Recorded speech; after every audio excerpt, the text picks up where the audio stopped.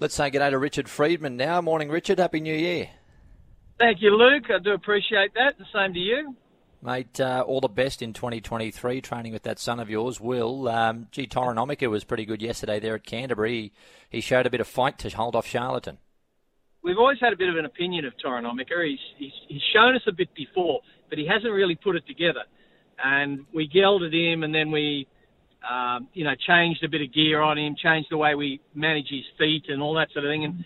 And this prep, he started to really put it together. So it wasn't a great surprise to us. No. That he was able to beat Charlatan, who is a pretty fair horse. And I thought Charlatan had him cold at the 200-metre mark, but he showed a bit of grit. Everyone's potting Charlatan yesterday, but I think your horse should just be credited. He's a decent little horse. He had a will to win, and Charlatan had to do it without cover outside him. So I think the form will hold up strongly, Richard.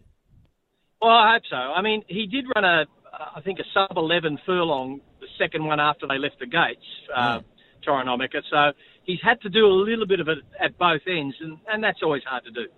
100%. Any plans with him, or you just take him through the grades?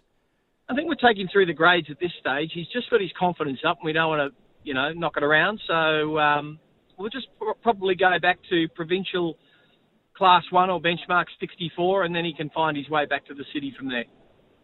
Fashion Legends Airborne. Vogue plate winner on Saturday at Group 3 level up there at Doomben. I called him winning a Gosford Maiden, or a Class 1, I should say, 3 starts ago. So he's come a long way quickly. He has, and, we were pretty confident, I have to say. I know he's huge odds on Saturday. He got out to $18, I think.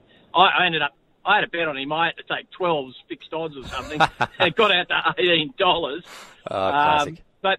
But we were, we weren't surprised. We thought they were overrating those two Queensland horses, and we thought this little horse has won his last 3, and he's beaten older horses at his last 3, I think. And he's, that's hard to do for any 3-year-old. So we thought he had a really good chance, certainly a better chance than the market rated him. Don't worry, you're not the only punter in history to take unders and have them win. Did you reload late, though, when he got to the bigger price? That's the question. No, but a couple of my mates rang me and said, what's going on here? He's blown out $18. They said, well, go again. And they Go did. Again. Well, I spoke to a journalist yesterday, Chris Roots, who went again late after he was pestering you, apparently asking you about the horse during the week. I think he took $8, so he beat you. He took $8. Well, any price a winner. Mate, I just love a trainer having a bet. That's just what we like to hear early in the new year. Mate, people ask me, say, are trainers allowed to bet? I said, I think it's mandatory. Oh, it's mandatory, 100%. Now, bad luck with Luna Rocks yesterday. Is she just not with us at the moment, this prep? She's got me puzzled. She's got so much natural speed in that, but she resents being restrained, and we've been trying to get her to relax, and I think we're losing that battle. Yep. I think we might have to reassess how she does race and what races we run her in, because if she's going to just run along in front there, she's going to have to be very fast, and she is, and she's capable of doing it. It's just how far she will go. So there's a bit of head scratching going on at the moment. So leave that one with me. Yeah, she's just getting that head up badly in the run there. And when Nash can't get one to settle, I mean, he's a strong rider, one of the best. You know you've got a little problem there, don't you? Yeah, it's just her nature, She just wants to get on with the job all the time. And we've been trying for 12 months to get her to just cool her jets, but she doesn't seem to want to do it. Fiery little girl. I've got one of those at home. It can be a battle. What about Muswellbrook tomorrow? You're sending a couple up there, Miss Adamus and Piraeus. I called Piraeus winning there at Gosford recently, and there's a bit of form out of that race. Moonlight Grace, the second filly, she was very good in town there yesterday again. So is he going up there capable of winning? Oh, I think so. He's an interesting case too. He's by Merchant Navy, and I just think maybe that breed are taking a little bit of time to find their legs, because he was a bit soft early. He showed us he had a bit of talent, but he was just too soft to get to the race. We had to give him 3 or 4 trials to get him to actually switch on. And now I think he is sort of switched on, but he's only just